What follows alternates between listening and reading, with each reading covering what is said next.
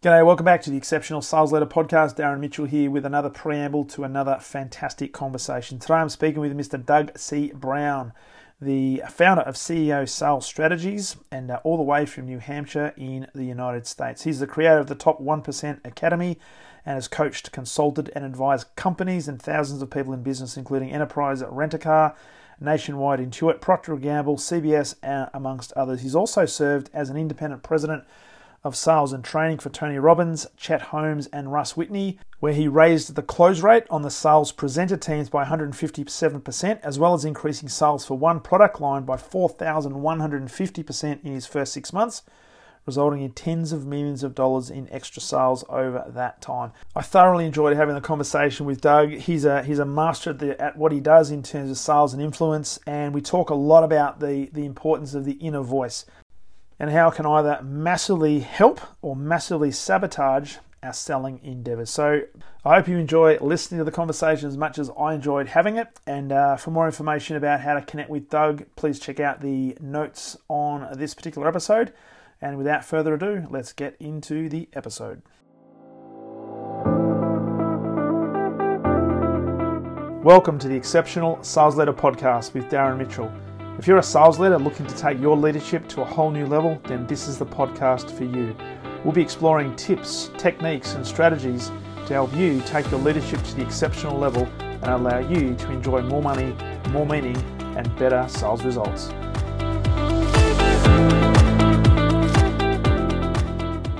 All right, welcome back to the Exceptional Sales Leader Podcast. Darren Mitchell here, and another very special guest coming all the way from a different time zone and a different day. Mr. Doug C. Brown, all the way from, I've got to get this right, it's New Hampshire. Is that correct in the States? It is. It's New Hampshire. We say New Hampshire, but it's really New Hampshire if you really, phonetically said it the way it's supposed to. New Hampshire. I love it. So, Doug, CEO Sales Strategies is your organization. You're a sales revenue and profit growth expert. And we're just having a conversation before we press record about whether I introduce you as Doug C. Brown or Doug Brown. And you were giving me a story about some not as famous Mr. Brown, but he was some sort of a hockey player, ice hockey player or something.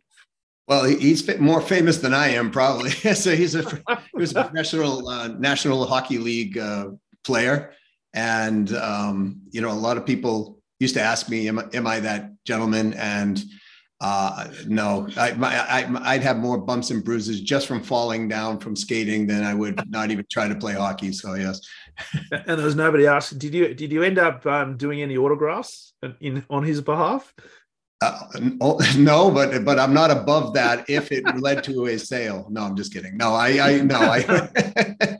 no. Love it. So it actually reminds me when you were saying that I've got a mate of mine in Australia called Frank Grillo, and Frank Grillo also happens to be an actor, right? And I didn't know that until I got I got a text message one day. Actually, it wasn't a text message; it was an email.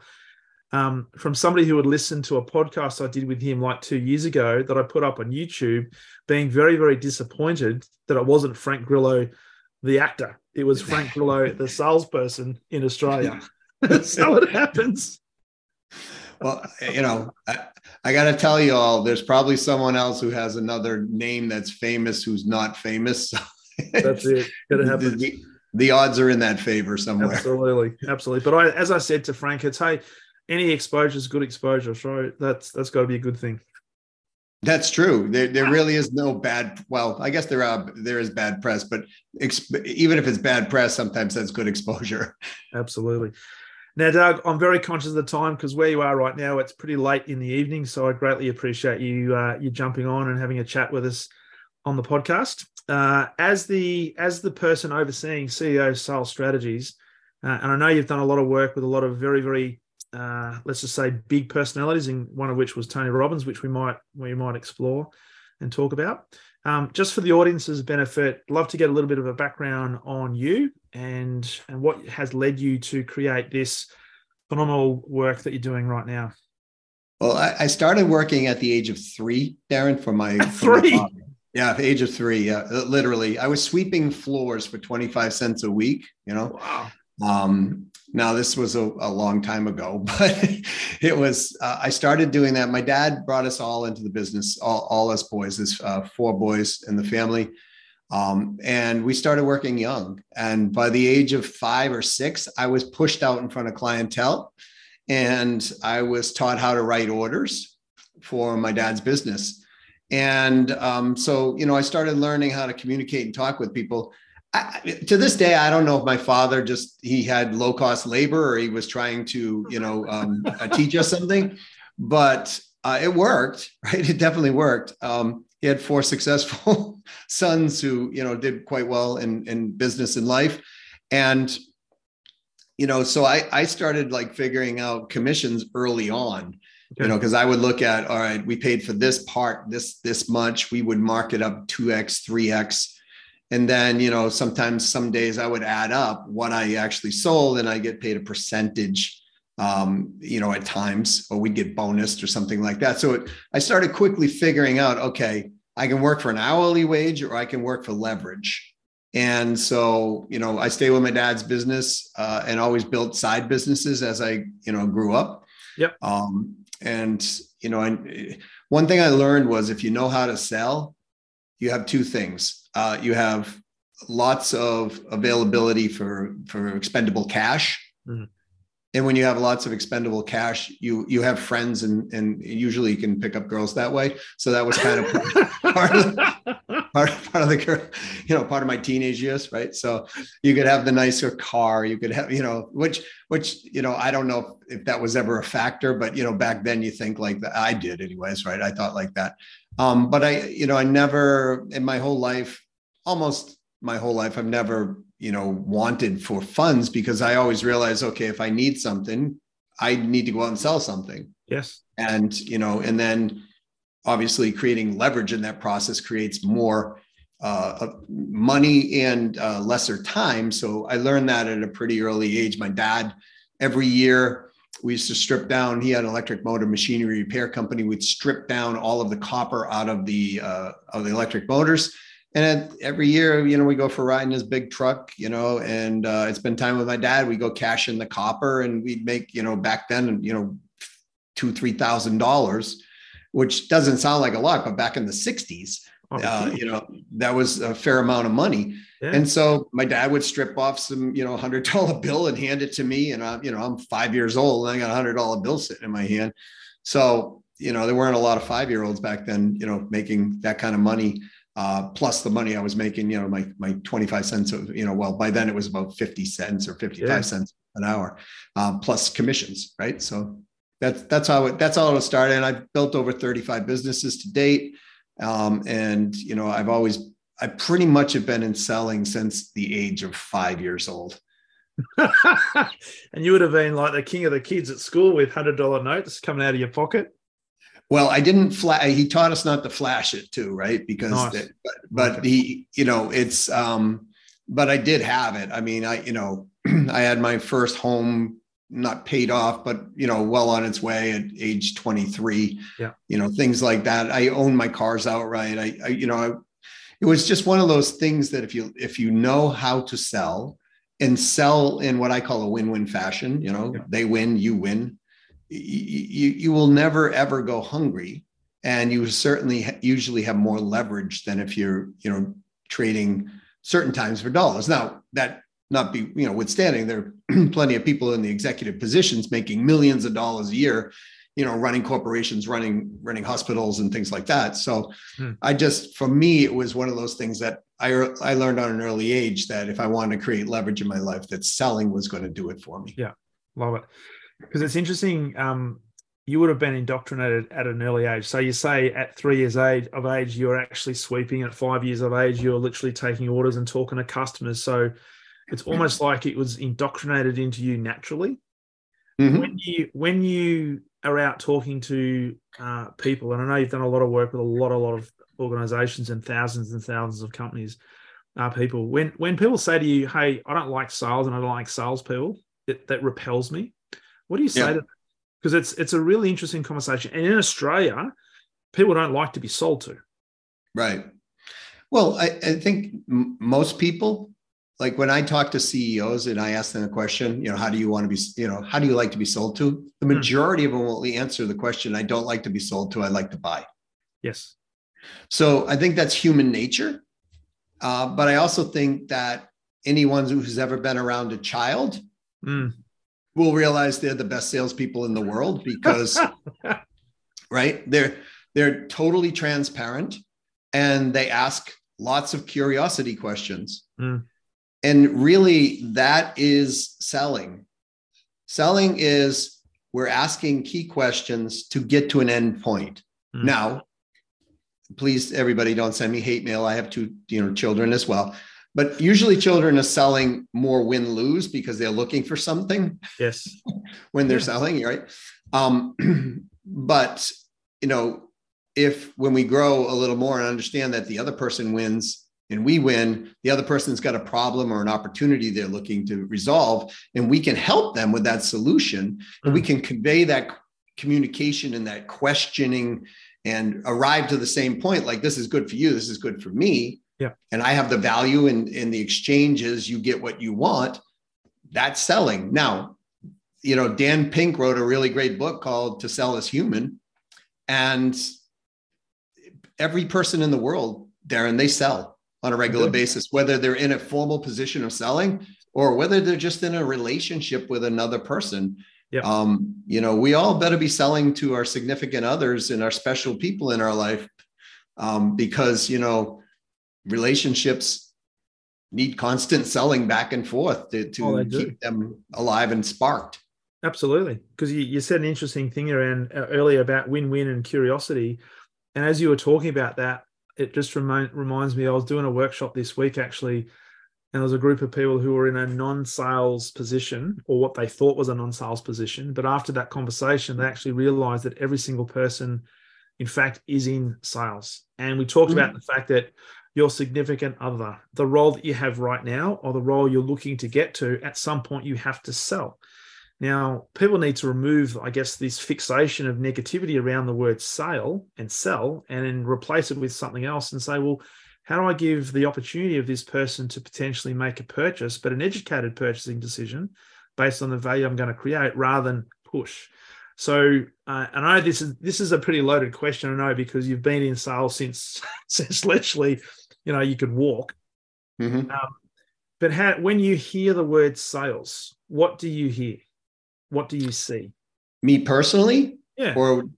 So me personally, when I hear sales, I hear happy thoughts, right? Because, and the reason behind that is I've taught so many people how to sell who never in their wildest dreams would have thought that they would be selling.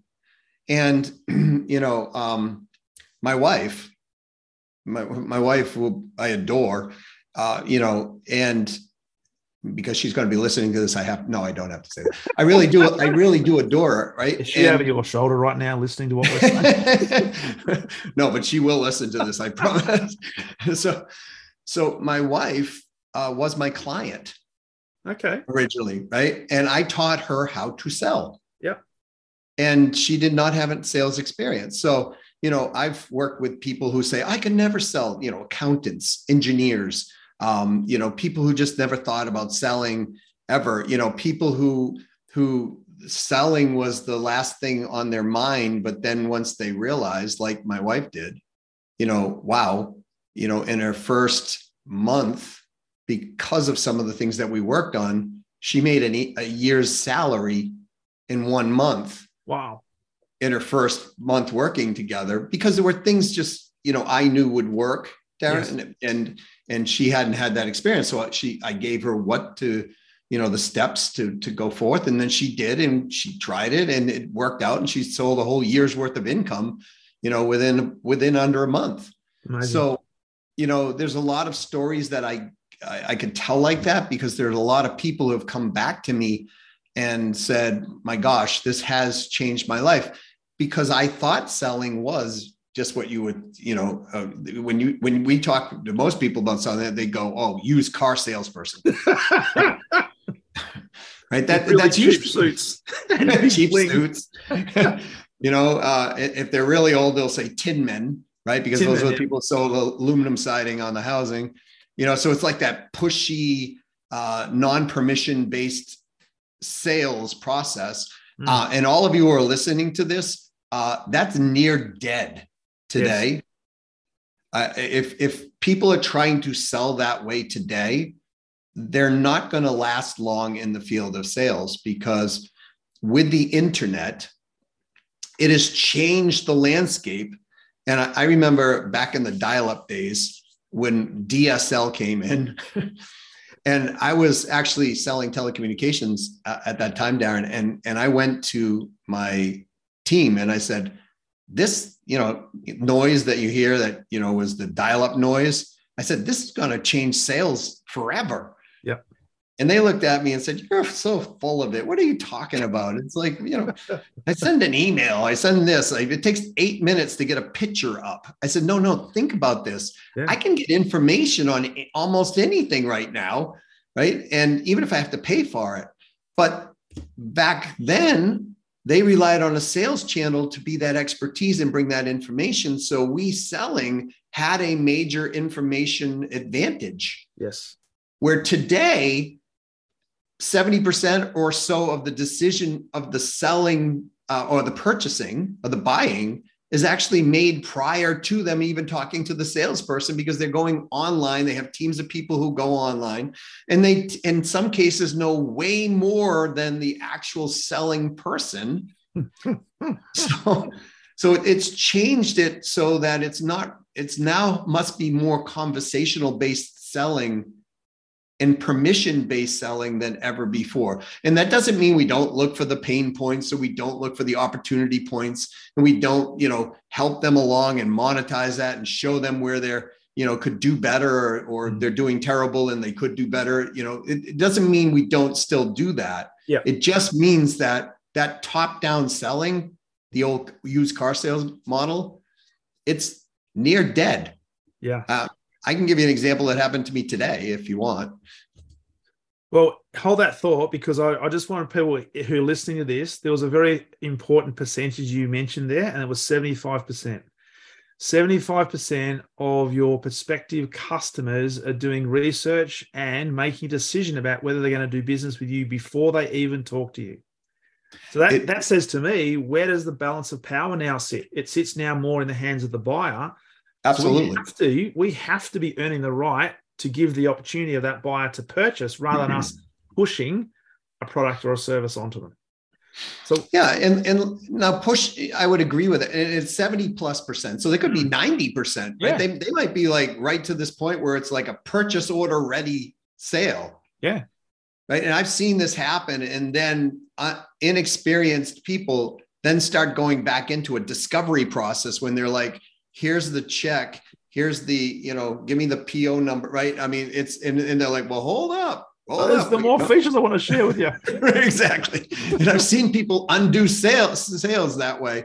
I've done it. In my early days, I've done it for sure. Right. I mean, because, but the reality is that information transfer has changed so much. And we as salespeople should have been always, and I've always subscribed to this and I've always taught this, that we should be truthful, not honest. Honesty is subjective. Truthful is objective. I like it. So we should be truthful.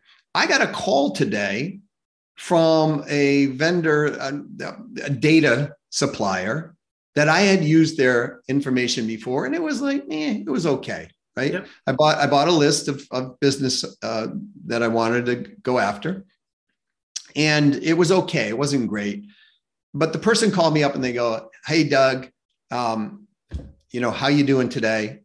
I said, "Good." And they said, "Well, this is, X from Y company." And I said, "Yeah, I know who it is. I recognize the number." I said, "What can I do for you?" "Well, I was just calling to see how you're doing and, how things are." I said, "Well, life's pretty good. Life's really good, actually." I said, "But I'm not right now ready to buy more data from your company." And here's what he said. Okay, thanks, Doug. I really appreciate it. You have a great day. Okay, thanks. Bye. Click. It was it was like, does this gentleman even realize what he just did? I mean, that's a major rapport break, right? So he calls up. I know he's baiting me to switch me to a process, which goes back to that sales situation or that salesperson that we were just talking about, Darren, where it's like, oh, I don't have a sale, bye-bye, right? So here's the crazy part of this whole situation. I don't dislike this company. Yeah. They just made a mistake, right? And I would do business with them again, but they've never asked me for a referral. They've never asked me to expand the sale. They've never asked me for anything that would be considered revenue generating except this one transaction. And he calls me not being truthful. Now, in his head, he might be honest. He might be really like, oh, yeah, I just wanted to see how Doug was doing. But we all know, based on that conversation, he was trying to sell me additional products and services. And I respect that, but not in the way he did it. No. Right? He would have been better off calling me and going, hey, Doug, listen, no, you haven't bought something in a long time. I want to know two things. How's your life? And two, can we talk about expanding our account with you? Absolutely. Put it on the table. Exactly. And so then I would have had that conversation in a different context. I wouldn't have cut him off so short. Right. Yeah. Now trust is broken. And that's the worst thing. Oh, absolutely. Because you've now spoken about this. Now we haven't divulged the name of the person. Now we haven't divulged the name of the company. But the more you have those sort of experiences, the more you'll talk to other people, and that starts to have a negative impact, not just on that organization, but on that person as well. Yes. And you mentioned a really important thing before is curiosity, right? So if he had have called you, instead of having, this is what I want to get out of this conversation, I'm looking for a transaction, I'm looking for a sale. That might be the ultimate aim, but how do I put my focus on you? How do I actually demonstrate a true level of curiosity and ask you about, hey, Evan would have started with, what's been your experience with this product or this service that we've actually provided you? Can you give us some feedback? Right. Have a conversation. So and that's a great point, right? We want to convey value in every conversation. Value is in the perception of the other person's perception, right? It's the other person's view of what's valuable to them. So, there's two types of value. There's professional ROI, return on investment. There's personal ROI. And he didn't hit any one of those, either of those points, right? So he didn't even go into ask me, how did this data perform? Did you actually turn a return on your investment? And the answer is yes, but they've never asked the question, so they won't know. And so then we could have delved in deeper into what is that and what am I looking for that's going to help me leverage that return on investment I got originally. And we could start having that conversation on professional ROI. And what does that mean to me personally? If I get the right data, it lowers my stress levels. It saves me time. I have other employees that are working, in this thing. We could go on, and then what we could do is we can monetize all that. And he could show me what does data actually cost truth, right? Yeah. I paid X for the data, but I got Y back, and my ROI was, 20-1 or whatever it was. Yeah. And now I'm more open to having that conversation. I just wonder how much of that is a lack of training, lack of direction, lack of coaching, for want of a better term, by the sales leader, where they're so fixated on our product or our services that we believe we're just going to have to push it. We're going to have to talk about our product and not remove ourselves from that. Correct. And we sit here today and we think, well, this is all common sense, right? But I know, even for myself, sometimes you can't help but start to lead with, hey, this is what I can provide you. And you start talking about that sort of stuff. So the truthful part, and what I hear there is integrity and character is critically important, which kind of leads me to another conversation, another question around your inner voice. Because I know that when you talk about sales, and this is why I asked you the question, when you hear the word sales, what do you think and how do you feel? And it's like you get almost, you can see your face light up. It's like you're going to your happy place, right? Right. When you talk to other people, what they think about sales, they think tin men, used car salesman. They have this negative connotation. And I know you've done a lot of work and continue to do so around, I guess, the inner dialogue and our inner thinking around that. I'd really like you to expand on that and talk through your experiences working with so many people in terms of how much of our internal dialogue impacts our ability to be effective in sales. Almost 100%. Wow. And the reason I say that so, swiftly and with such a high percentage is the way we think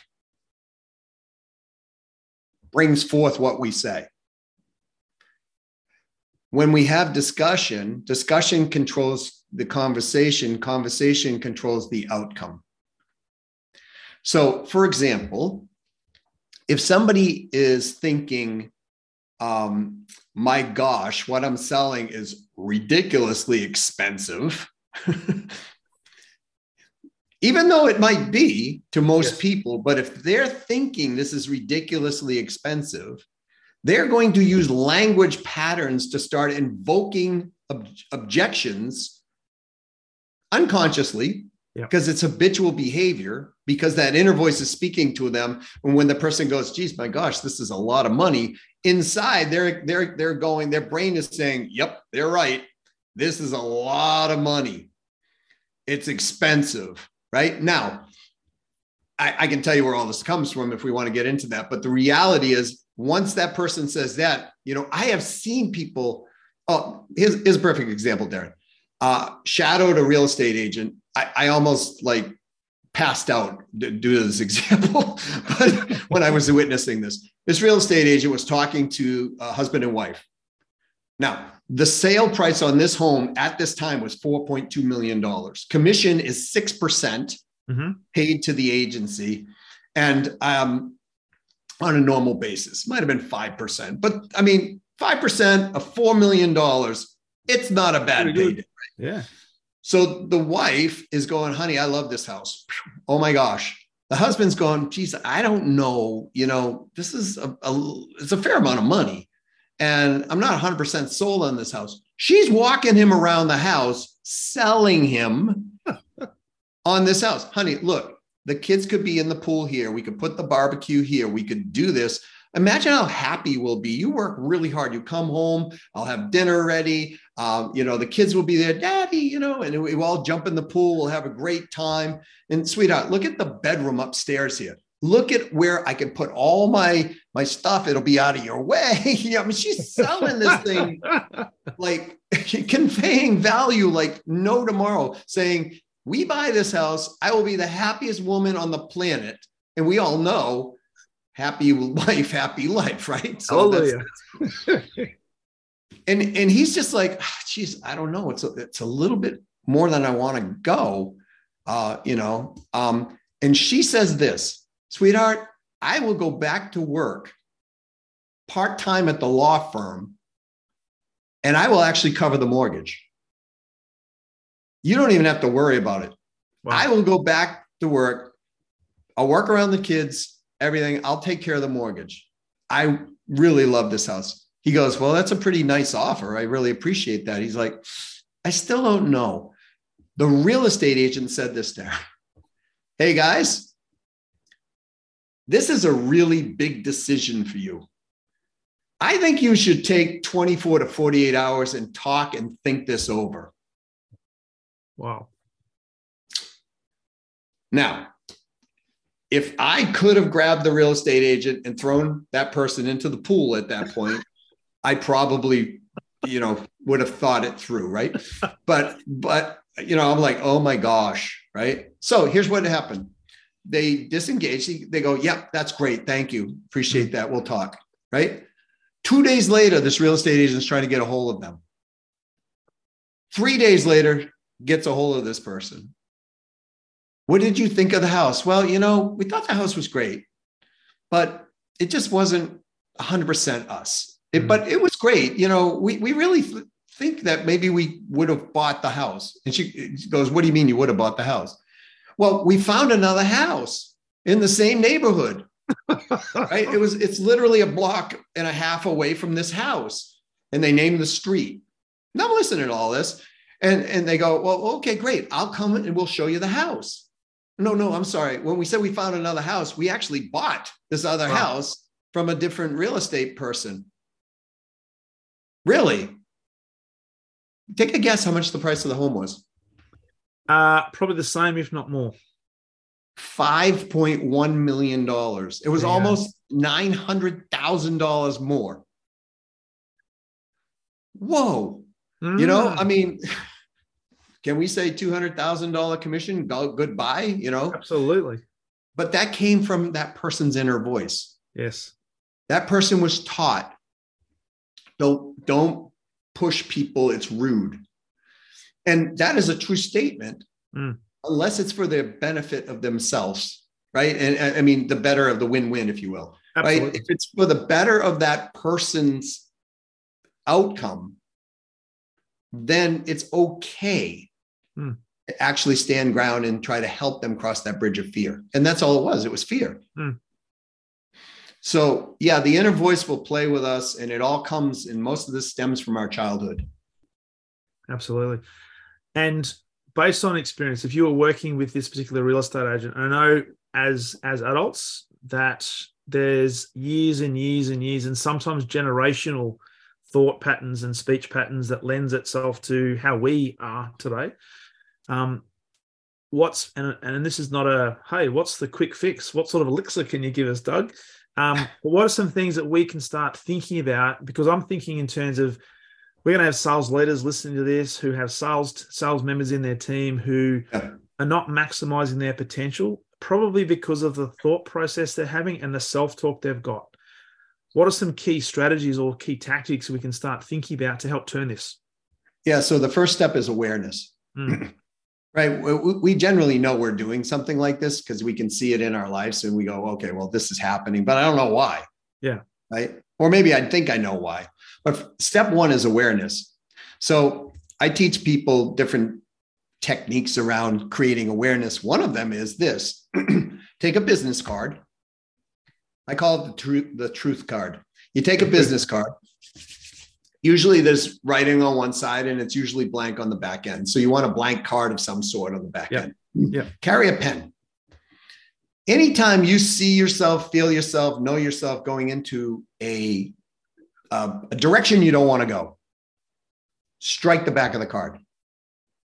As in just write a little. Just a little, strike down, right? So let's say, for example, you're not you, but the person is not telling the truth. And we know that this person, we tell the truth, not tell the truth by omission or commission, right? I mean, it's either we leave something out or we put something extra in, right? Yeah. So let's say that we're looking at that, like how many times we're not telling the truth. And so let's say we say to people, like, we're running late for a meeting, and they go, geez, you're kind of late. And you go, oh my gosh, you know what? The traffic was crazy. But the truth is you slept in 10 minutes late, and that's the reason you're there. You better strike that card. Yes. Right. So, or let's say that in a situation, you know that you should have said X, but you said Y. Strike the card. Yep. The reason you want to keep striking the card is because it's going to start a pattern, and you're going to start asking yourself, okay, every time I strike this card, I am having a feeling or a thought. And we want to get to what that feeling or thought is, because then we can interrupt that pattern. What happens is we have a feeling, a thought. It immediately goes from a stimulus or stimuli, right? We get a feeling, a thought, and that immediately goes to a decision. But we're not thinking it. It happens that fast, right? Yeah. And so when we get to that decision point, we go down pathway A or pathway B. Pathway A leads to never happiness land, right? Pathway B leads us to utopia and complete happiness. But we have been trained habitually since birth we were our pure selves. But since we started being scripted by human beings, they told us what was right, what was wrong, what we're supposed to think, what we're not supposed to think. So if you grew up in a family that said, never, ever, ever, never, you are a dirtbag if you interrupt people. Yes. Then you go into a job and you're like, you got to make cold calls, let's say. Well, you're interrupting people. You want mommy and daddy's love. Let's say it came from there. So now every time you pick up the phone, you interrupt somebody gets upset. You're like, oh, mom and dad doesn't love me. Well, you don't know that, but that's what you're feeling. So what do? We start saying something like, no, there wasn't enough people. We just couldn't reach enough people today. No, you just didn't make enough calls. Yes. Right? Or your line is terrible because you're afraid to get rejected because you're going to be rejected from mom and dad. Right? These are all the habitual like things that run really fast. The key is we've got to get to aware, interrupt, and then install the new pattern. Yep. Take us down B.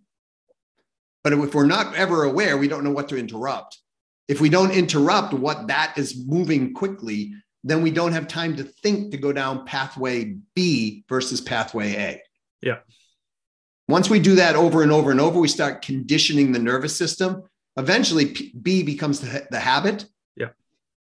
And happiness pursues and endures. Yeah. And comfort zone starts to expand. Correct. Yeah. Because now we're becoming more of our true self. Because what happens over time when we're being habituated as a child, we're told walk on the right side of the road or walk on the left side of the road. Don't speak to people this way. Don't interrupt adults. I grew up with a friend who, children are to be seen but never heard. Yes. Well, she didn't have a voice. You know what I mean? Because that's what she was taught not to do. Yeah. So it's even if it's really good meaning, the parents are really trying to, the caretaker or whatever it is, the preacher, teacher, mom, dad, school teacher, best friend, whatever. Even in a good situation with, like, say there's a mother and a daughter, and the mother is constantly saying to the daughter, listen, sweetheart, you're beautiful, but, I would adjust your hair this way. You're gorgeous, but you know what? Your makeup, I wouldn't do that. I would do, and it's just like things to try to even make it better. The signal coming from that to the child is, I'm not good enough. Yeah. And, I was once with a gal, not dating her, but in a business situation with a woman who she would not come out of the hotel room until she did her makeup because she felt like a failure. And Darren, you and I would look at this woman and without her makeup and go, holy moly, holy, right? I mean, she was just beautiful, specimen of a human being. Yes. And she had the personality to admit, to go with it, but she didn't feel that way. So in a business scenario, that would play out if somebody rejected her. And so we end up starting to project that into the environments we go into, correct? Absolutely. Yeah. And then so we project that and our actions are forth. The receiving party is seeing our actions and they don't know what the real the real deal, right? Yeah. So it's like when somebody throws an objection back, they're not objecting to what they're really saying most of the time. They're rejecting to some fear. Yes. Right. So, but we as a selling party must find out what the real reason is for that fear. What's behind that fear? Because they might throw something like, well, it's too much money, or I don't have the time, or my gosh, I got to talk to someone else. And they don't, but they throw that out there, to protect themselves from saying to you, Darren, if I make this decision and it goes bad, I'm going to lose my job. And if I lose my job, I'm going to lose my wife. I'm going to lose my kids, education. I'm going to lose, the house. I'm going to lose this. I'm going to lose that. They're not going to tell you that unless you're in very high rapport with them and they trust you. Yeah. So we, as the seller, must play win-win and help them cross that fear gap. Yeah. Now, if it's not right and we don't know we can deliver, and that's a chance for that, we as the selling entity, A, have to tell them, and B, be the first to disengage. Yes, because that's the ethical thing to do. Without question. But Absolutely. Most people won't do that. They sell it. It goes bad. Then the relationship goes bad. Yeah. Then they recover and they become the CEO of Intuit or something. And now you want Intuit as an accountant, you'll never get it because you didn't play the right way. But that person, just like any individual, is a human being who has fears, wants, needs, and desires. And we, and value certain things. And we as the selling entity must find that out. But if we don't have the ability to have our own self-confidence and regulate our own self, then we're going to go into habitual behavior. And it's just a metaphorical emotional arm lock at that point. Absolutely. And it's almost like a predetermined outcome, because what we end up projecting, we end up getting back, because there's a match between what our trigger was and what our result is. And we say, okay, everything's fine. And that could be either positive or not so positive. It's I think, what is that? The universal law number 3, right? What you put out comes back, right? Yeah. That type of thing, right? It's cause and effect, right? And as a sales leader, because you brought the word sales leader up, sales leaders, their job is threefold. If you're a manager or I don't care if you call it an executive manager or manager. If we are managing other people, our job is threefold. Number 1, grow the revenue of that particular team. Number 2, coaching. And number 3, fixing our own garbage. Right? And helping other people do the same. Absolutely. And in your experience, I know my experience, they're really good at doing number 1. Absolutely, excuse the French, shithouse at doing number 2. And I don't even think there's anything wrong in relation to number 3. Yeah, 2 and 3 are usually lacking amongst a lot of people. 2 is usually subpar. Yeah. And 3 is usually non-existent. Yeah. They've tried certain things. I've read a book. Yeah. Well, you still yell at people when they say this, and your team is scared that you're going to, cap off on them. So they're not going to tell you the truth. Exactly. I remember I was working with a CEO one time of a company. They were doing at the time.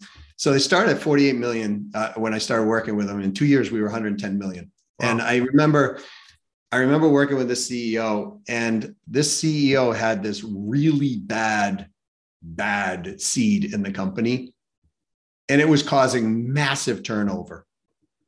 And I said to the CEO, you got to take care of this person. I said, put him on an island, isolate him from anyone else. I know he's your best friend. I knew this. Yeah. Right? I said, but I want you to understand something. I've run your numbers. You have an annual employee turnover of 82%. Wow. 82%. 82% over years. And you don't know why your profitability is so low. Well, let me tell you, this is one reason your profitability is so low. Because when you turn over managers and you turn over sales staff and you turn over this, you're losing all of that revenue that would have happened, and the revenue that is sitting there, it just, no one's picking it up because this person's not training their team on top of it, and you're lacking systems and process. So we changed these things. Here's this person's inner voice speaking to him. Nope, he's my friend. I can't fire him. Wow. Right. So I went to him and I said, you fire him, or I'm disengaging. And he said, well, will you fire him? Will you do it? I'm like, I'm not the CEO. He's like, would you do it? I said, I'll do it. I did. I fired the guy. Yeah. 2 weeks later, the CEO hired him back. Hired him back? Hired him back. So here's what happened. This happened. Fire the guy. 2 weeks later, he hired him back. I went to him and I said, no. Your people are happier now. Yes. Right? You're going to start getting a mass exodus if you keep doing this. So he said, well, why don't you fire him again for me? And I said, okay. I fired him again. People were coming to me, Darren, and saying, I was going to leave this company, but since this person's gone, I'm going to stay here and see it through because I see you trying to turn things around for us. Yeah. Yeah. A month later, he hires them back. A couple of these people quit. And I went back and I got them back. I said, wait a minute, hold on, I'll take care of this. They said, I've given my notice. So I fired him a third time. And these people came back. I started setting systems up in the company. A couple of months later, he went and hired him back. And I said, here's the deal. I think that I had been there for 4 months and I got all the systems set up, everything within the company. And now they went from 48 million to 50 million in this 4 months. Yeah. So I said to him, I said, you let him go or I'm gone. He said, I just can't do it. Now, here's the crazy part. This company over the next 2 years grew from 50 million to $110 million with the systems that were set up. I got his sales team set up. They were happy. I brought new managers in. I did all this within 4 months for this company. Yep. And I told the owner, I said, look, this guy is going to get you sued because he's saying things that you can't say by law in your industry. There are HIPAA compliances and this and that, right? Yeah. Almost 2 years to the date after I left, the government came in, fined him $120 million and shut the company down. Wow. This is how powerful our inner voice is for our decision making. And when we have sales leaders that are not doing what they're supposed to, it can upend the company. So that's why number 3 really should be number 1, but nobody wants to hear it right out of the gate. They want to hear, I want to grow the revenue. So that's why I lead with that one first. Unbelievable. So, and we often talk about the fact that you, as a leader, and certainly as a sales leader, you've got to do things. You've got to have conversations. You've got to take certain actions, irrespective of how you feel. Sure. And many people can't do that. They lack self-confidence, or they lack something, or they have too much self-confidence. Yeah. And their ego takes over the better part of them. And so they have a very high ego strength. So they become that doctor that nobody wants to go to, because even though the doc is really brilliant, has such a harsh bedside manner. Yes. It's like, Mr. Smith, I don't know what to tell you, brother, but you're going to die. Like just out of the gate. It's like, it's like, what do you mean I'm going to die? I just met you, right? I looked at your test results. You're gone within a week, right? That type of ego strength, where they just go, well, there's nothing wrong with that because that's just the way it is, right? And it's like, whoa, Mr. Smith has family, feelings, this, that, right? Like, so when we're sales leaders and we have that type of abrasive personality, we will start driving people to our competition. Yes. And that means our sales team. Yes. We have massive responsibility on us. So this is a great podcast because and I didn't necessarily intend to talk all of it about the inner voice, but I think this is so powerful that I think people need to really sit down and think about this and really understand and be more aware that, what am I thinking moment to moment? What am I thinking when I'm in front of that particular CIO? What am I thinking when I'm having that conversation with my sales team? And then what is coming out of my mouth based on that thought pattern? Right. Which, Doug, leads me to the next part of this. And that is, and I think I know, and I'll be curious in whether this is connected, which I'm sure it is, that if you look at the top performers in sales, right? What separates them from everybody else? Because I hear a lot about in elite sports, and I'm sure based on the people you've surrounded yourself with, a lot of this is mindset rather than expertise. And there's obviously a level of competency that's required. But how much of the inner voice leads us to being in a top echelon? So you talk a lot about the top 1% in sales and the top earners. Yep. How much is that is competency or skill set versus inner dialogue, conversation mindset? So it's situational, but so I'm not trying to be evasive, but it is situational, right? Sure. So when you look at let's go, because that's what I do. I train people to be in the top 1% of earners through selling, right? No matter where they were, if they want to be in the top 1%, there is a pathway to get there. So same for most athletes, right? However, with most athletes, there is a physical component to it. Mm-hmm. So, the old that where there's a will, there's a way really does apply to selling in a huge way, more than I would say. I love professional hockey, for example. They're one of the, they're top conditioned athletes. But if you get hurt, you take a puck in the head, and that would hurt. Yeah. Right. Or you get a skate blade across the Achilles tendon or whatever, you're out of hockey for, if not indefinitely, you're out. Yeah. Right. So there's that physical component, but that emotional component that you're talking about, that inner voice, which I call an inner guidance system. Yep. That inner guidance system in selling is absolutely critical. So I'm going to say 60-40. Okay. Right. If you're 60% there, because this inner guidance system is what people call charisma. Mm. And that's infectious when it's done in the right way. Yes. Right. When it's done with like a bad talk show host, not so good.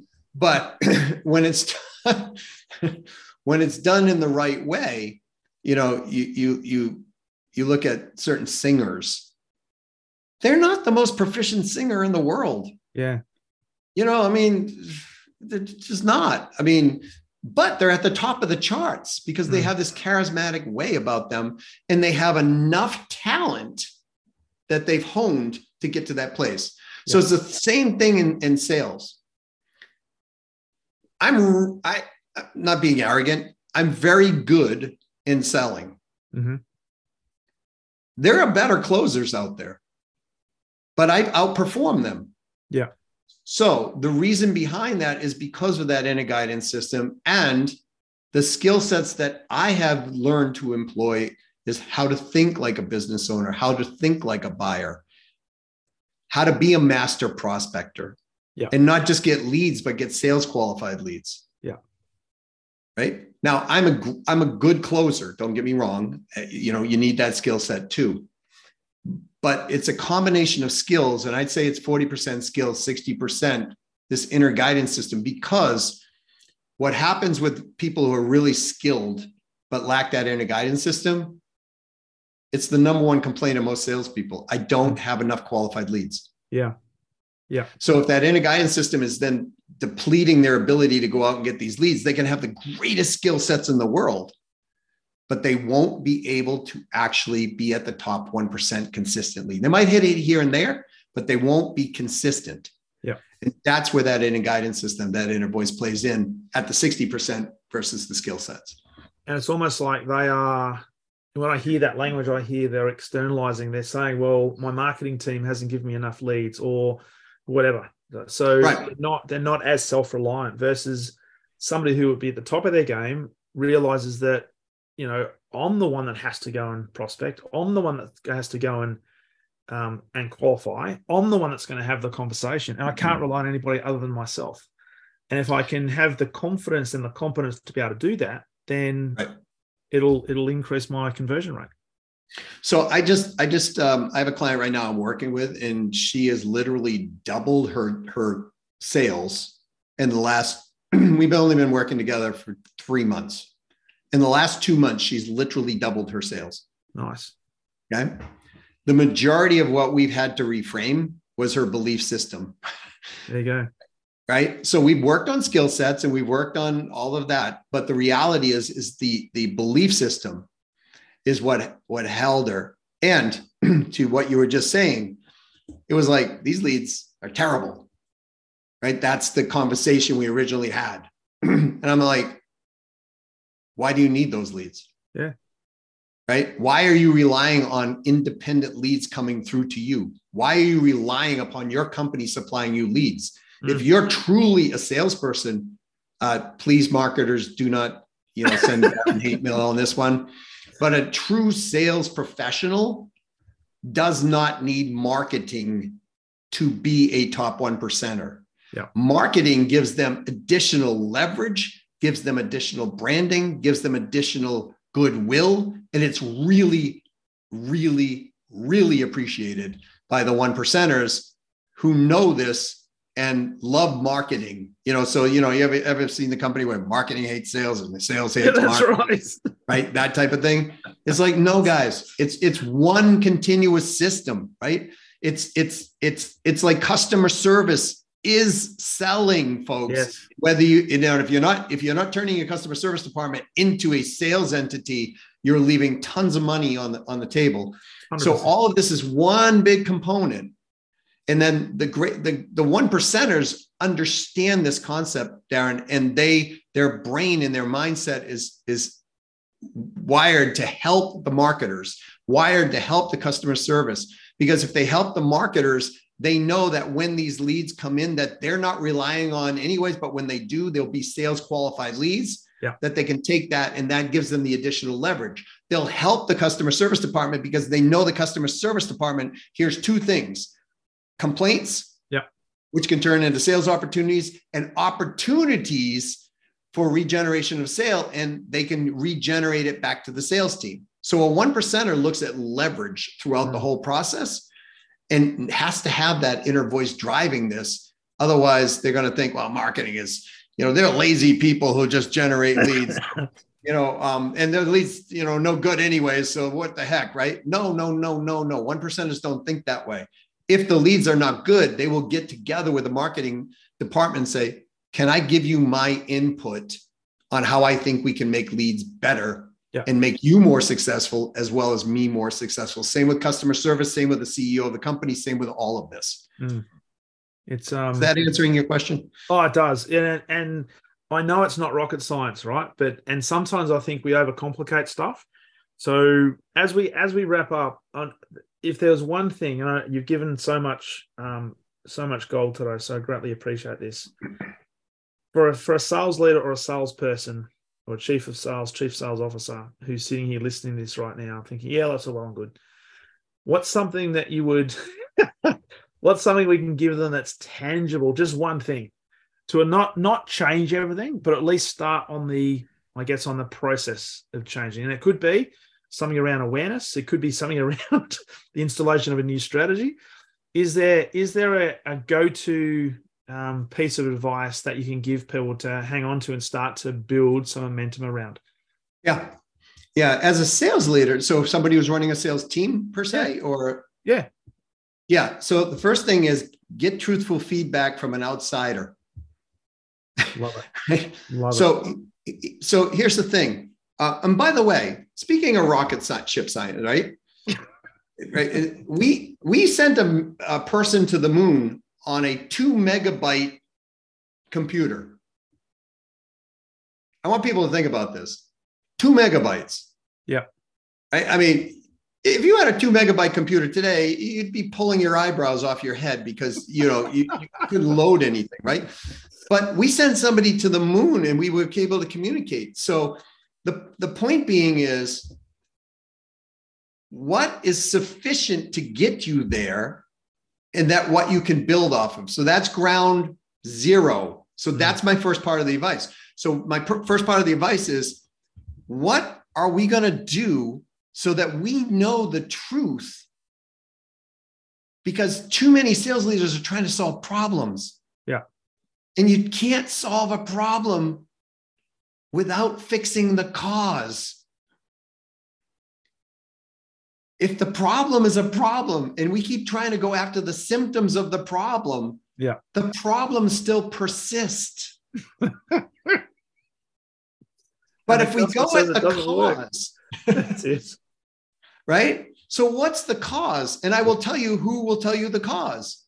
People who have interactions with your salespeople, your people who have interactions with yourself. So i.e. your clients are going to tell you a lot. And get the feedback from them, but have an independent come in and do this and talk to your sales team as well, because they will give them, and there's a caveat here. When the independent comes in, and I'm not trying to sell my services here, Darren, I'm just giving what I would do. The independent's going to come in with the caveat that it will remain anonymous, that unless there's something catastrophic, like, somebody's going to, I don't know, wire the coffee machine to blow up on the CEO or something, right? It's something that's absolutely catastrophic. So unless it's catastrophic, this information, no one will ever know who gave it. Because what will happen is your salespeople know how to make things better. Your frontline people throughout the company know how to make these things better. They know what the cause of the problem is.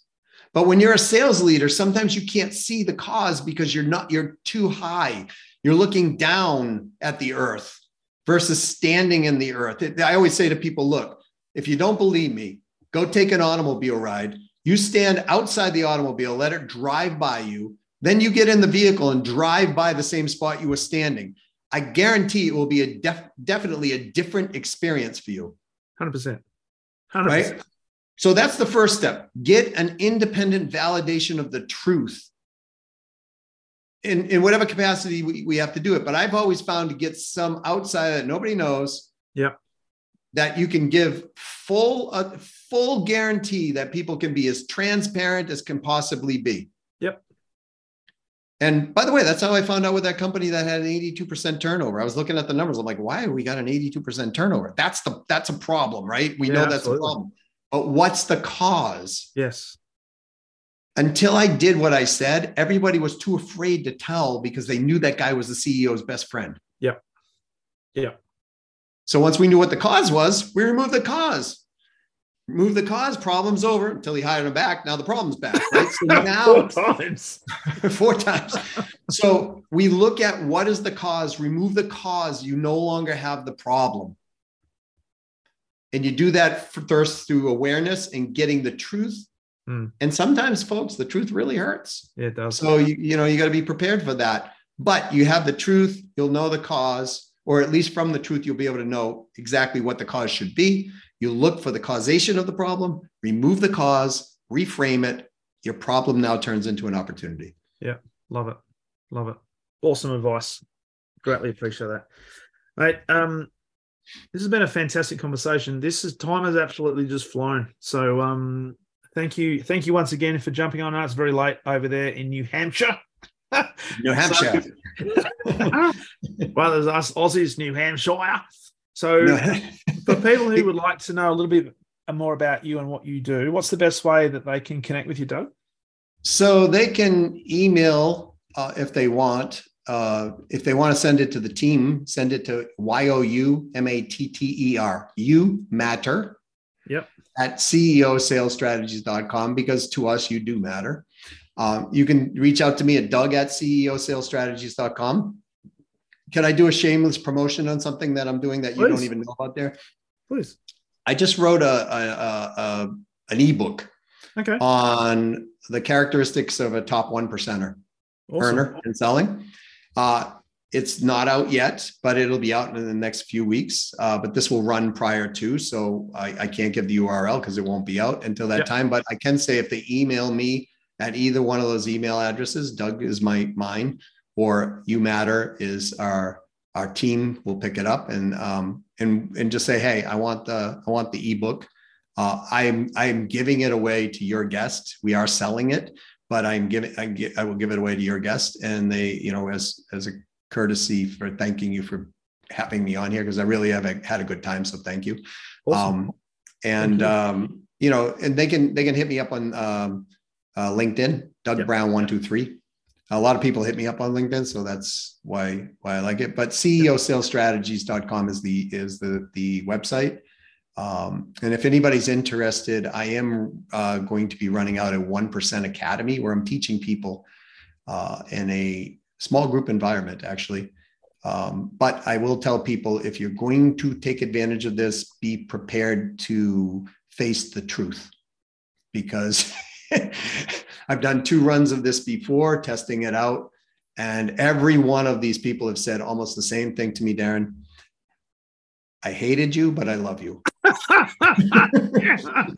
Because my feet were very, very well straight into the fire. Exactly. But, I had one guy go from $140,000 a year in commissions to 2.1 million over the next year. Wow. Pretty good growth. That's the truth. That's pretty good growth. That is a very, very strong endorsement. Mate, that is fantastic. Greatly appreciate that kind offer of the ebook. I'll put that in the show notes, and if anybody wants to get in contact with you, which based on this conversation, I really, really encourage you to do so. Even if it's just to get some of your gravitas and your experience and your charisma that's just oozing through the Zoom lens. So thanks once again for jumping on the podcast. And hey, I reckon we only got through about a third of what I was hoping to get through. So I reckon we're going to have to do round 2. So we'll be in contact about that. I'd love to come back. Thank you for the invitation. Love it. Awesome. You have a fabulous evening. What's left, and we'll connect again soon. Good on you. Thanks, Darren. Thanks, Doug.